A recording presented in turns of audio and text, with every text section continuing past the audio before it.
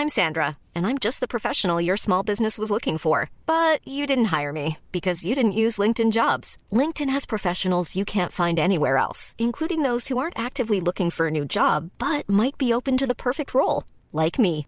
In a given month, over 70% of LinkedIn users don't visit other leading job sites. So if you're not looking on LinkedIn, you'll miss out on great candidates like Sandra. Start hiring professionals like a professional. Post your free job on linkedin.com/people today.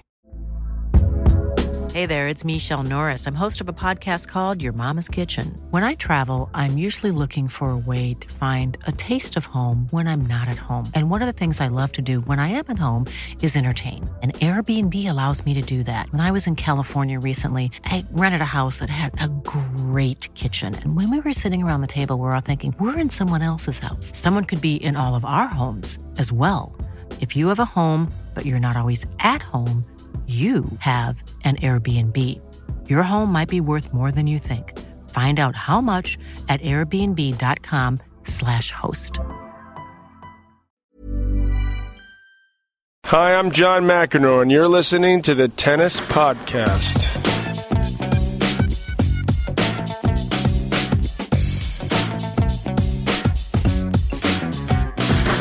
This tennis off-season's going on forever, isn't it? Well, the good news is that there is a tennis fix to enjoy before Christmas. It all happens at the Royal Albert Hall from the 5th of December when the Statoil Masters Tennis gets underway. We have the second part of our interview with one of its stars today. It's Mats Wilander, right here on the Tennis Podcast. Well, hello and welcome to the Tennis Podcast. Just listen to that. Yep, silence. No one arguing with me, no one telling me my tennis predictions are wrong when they're wrong.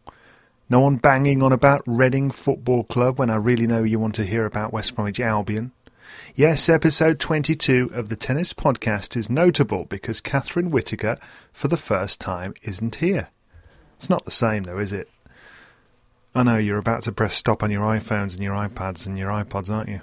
Well, don't. No, not because of me, but because Mats Wilander, 7-time Grand Slam champion, former world number 1, he's coming up. You don't want to miss that. For those of you that are wondering where Catherine is, well, last week her voice just about survived, but this week the lurgy has well and truly rendered her speechless. She'll be back next week, though, to preview the Statoil Masters Tennis, which begins on Wednesday the 5th of December, and we'll feature a John McEnroe special in that, hearing from a couple of people who know him better than most and have known him throughout his career, and we'll hear from the great man himself. But first, part 2 of our interview with Mats Wilander. Last week he told us what it was like to follow in the footsteps of Bjorn Borg, to feel almost unbeatable in the year that he won those 3 Grand Slam titles in 1988, and what it was like to lead the press conference in the car park, which signalled the start of the ATP World Tour as we know it today. This week he tells us who his greatest rival was. He picks 2 of them actually. He also talks about what he's looking for when he commentates on television for Eurosport, and whether he really meant it when he was once quoted as saying that the Olympic Games were just another stamp in his passport. Yeah, it's the way I felt in the 80s when I was allowed to play in Seoul, Korea, and you know, we have 4 majors every year.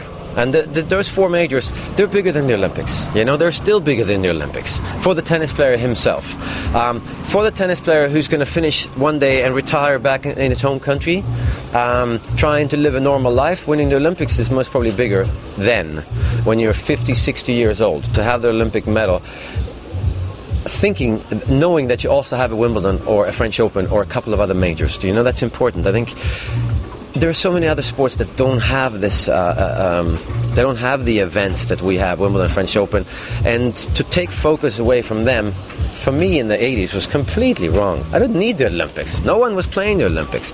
I think today, the Olympics is just a great tool politically around the world, and for tennis to not be part of the greatest neutral political movement in the world would be a shame, and it would look strange to the sport of tennis because it's an individual sport, and because we have players from China, Switzerland, Spain, South America, Eastern Europe, from Russia. I mean, it's really important that tennis is part of the political movement where we're promoting human relationship and human rights around the world, and the Olympics, I think, is the greatest platform for that.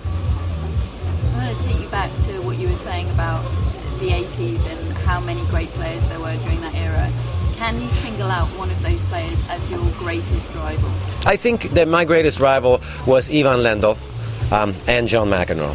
And I think John McEnroe, the reason why it's him is because he was the guy who pushed Bjorn Borg off the throne. I felt that we played similar matches tactically that him and Bjorn played. I know there were big matches for me, and I also know that for John, the matches against me were nowhere close as important to him as the ones he played against Bjorn Borg. Ivan Lendl, on the other hand, I think the matches that Ivan Lendl played against me were some of the most important matches that he played in his career, because he felt that he can beat me. He also felt that he can lose to me, but he also knew that physically it was a very demanding match to play against me, and mentally it was very demanding for him and for me to play against one another. So I think I have a feeling that we both looked forward to our matches with I can't wait to get out there and beat his brains in, at the same time as we both also knew that, oh my God, this is going to be another 4 or 5 hour physically, emotionally, mentally draining match. I know I have a chance, and that's the greatest feeling in the world as a tennis player, to go into a match knowing you have a chance to win and knowing you have chances to control the match, and that was the case against Ivan. Most of the time he came out on top, but it was a challenge that was achievable for both of us. And similarly, you were able to pick out one of your achievements as one that you consider the most valuable to you? I think in terms of performance in tennis, I would say that winning the US Open in 1988, playing for the number one ranking in the world for me, if I beat Ivan Lendl in the finals. I had lost him in the finals of the French Open the previous year, lost him in the US Open the previous year, and then suddenly I was coming in, not ranked as number 2, but I won 2 majors, felt like the best player in the world in 88, and Lendl, of course, was his 8th US Open final in a row. So he was playing to hold on to the number one ranking, which I tried to do, and it's not as much fun as trying to take it from somebody. So to me it was the biggest match of my life. No Swede had won the US Open before. Borg had failed to win it, or he's reached the finals 3 times, I think.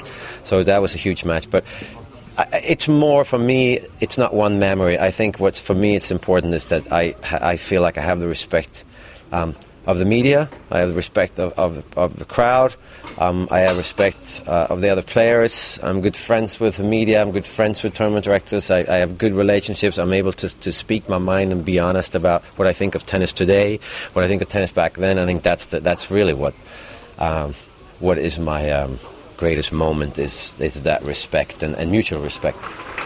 Another thing that John McEnroe's gone on the record as saying is that doing TV commentary has allowed him to show a side of himself that he didn't think people had seen before. Mm-hmm. Do you feel the same way about your work with Eurosport? I do, yeah. I think it's, for me, it's fun. I see it. I show a side to myself that I haven't seen before. You know, I didn't realize that I was so keen on talking that much, and I didn't realize that I was keen to have my opinions out there in the open. I didn't realize that I was confident enough to actually state an opinion, and knowing that there's a good chance that I'm wrong. But I'm willing to take the criticism. I'm willing to take the credit or the criticism. I don't really care. So it's just something that I really enjoy. I love watching tennis when you're involved somehow. When you're involved and you can speak your mind. I think both me and John McEnroe and all the other, Jim Courier, who does commentate, I think all we want to see is the greatest tennis match of all time. You know, I don't care if it's Nadal winning or Federer winning or Djokovic winning or Andy Murray winning. It doesn't matter. I'm hoping for a certain player to win on a certain surface, because I know that Roger Federer beating Rafael Nadal in the French Open final, if that ever happens, that is most probably the greatest tennis match you will ever see. I doubt we will see it, but we might. And Andy Murray winning Wimbledon, beating Federer or Djokovic or Nadal in the finals, would be most probably the greatest tennis match of all time. That's what I am looking for. Just final question then, you've touched upon a little bit there. When you're commentating and say your gut instinct or what you're feeling is, say, to criticise Roger Federer, for example, there aren't many things to criticise him for, but just for an example, is it ever on your mind that, God, this guy's got, however many millions of fans, and is it ever on your mind what the sort of popular reaction will be, what the potential backlash is? No, it isn't. I'm not criticising, but if I ever do criticising, I don't, or credit, I don't. If I give credit to somebody, it's usually about their character.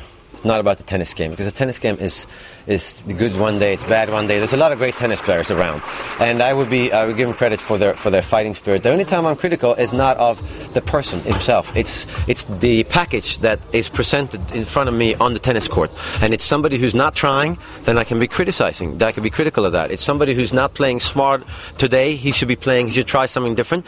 I have to, even though maybe that player is not able to do it the way I think he should be doing, and he's maybe not willing to try it, and he might not be thinking that, I have to be able to say and put it out there that this would be another way of being able to play this person, and if he's not winning, he should be trying it. And I think that's it's my right, and it's not only my right. It's what do you call it? I need to do that. That's why I'm here. I have won 7 majors. I know the game as well as anybody else in the world. I'm not right every time, and I'm certainly not wrong every time. Nor is Mac. But we have an opinion that I think is right because I did it my way. So why not try my way? And I think that if you show to the other player, the only thing you worry about is that the other players, the Federers and the Nadals, is that they take offense to it. So I guess in a way you have to be a little bit more careful, because I am doing interviews and stuff with them. But at the same time, I am showing up at all the majors. I'm working all day, and I think they see the tennis passion come through in players like me and McEnroe and Jim Courier. We're not doing it for our own recognition. I'm doing it for the good of the sport, and I love tennis. That's Wander. Thank you very much. Thanks, Catherine.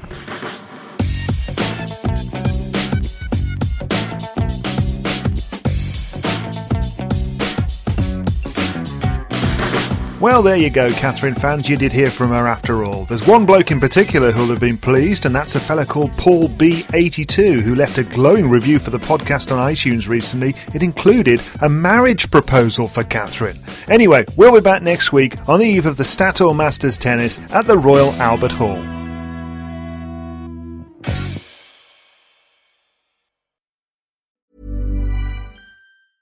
Even when we're on a budget, we still deserve nice things.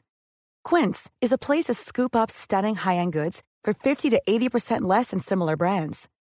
They have buttery soft cashmere sweaters starting at $50, luxurious Italian leather bags, and so much more. Plus, Quince only works with factories that use safe, ethical, and responsible manufacturing. Get the high-end goods you'll love without the high price tag with Quince. Go to quince.com/style for free shipping and 365-day returns.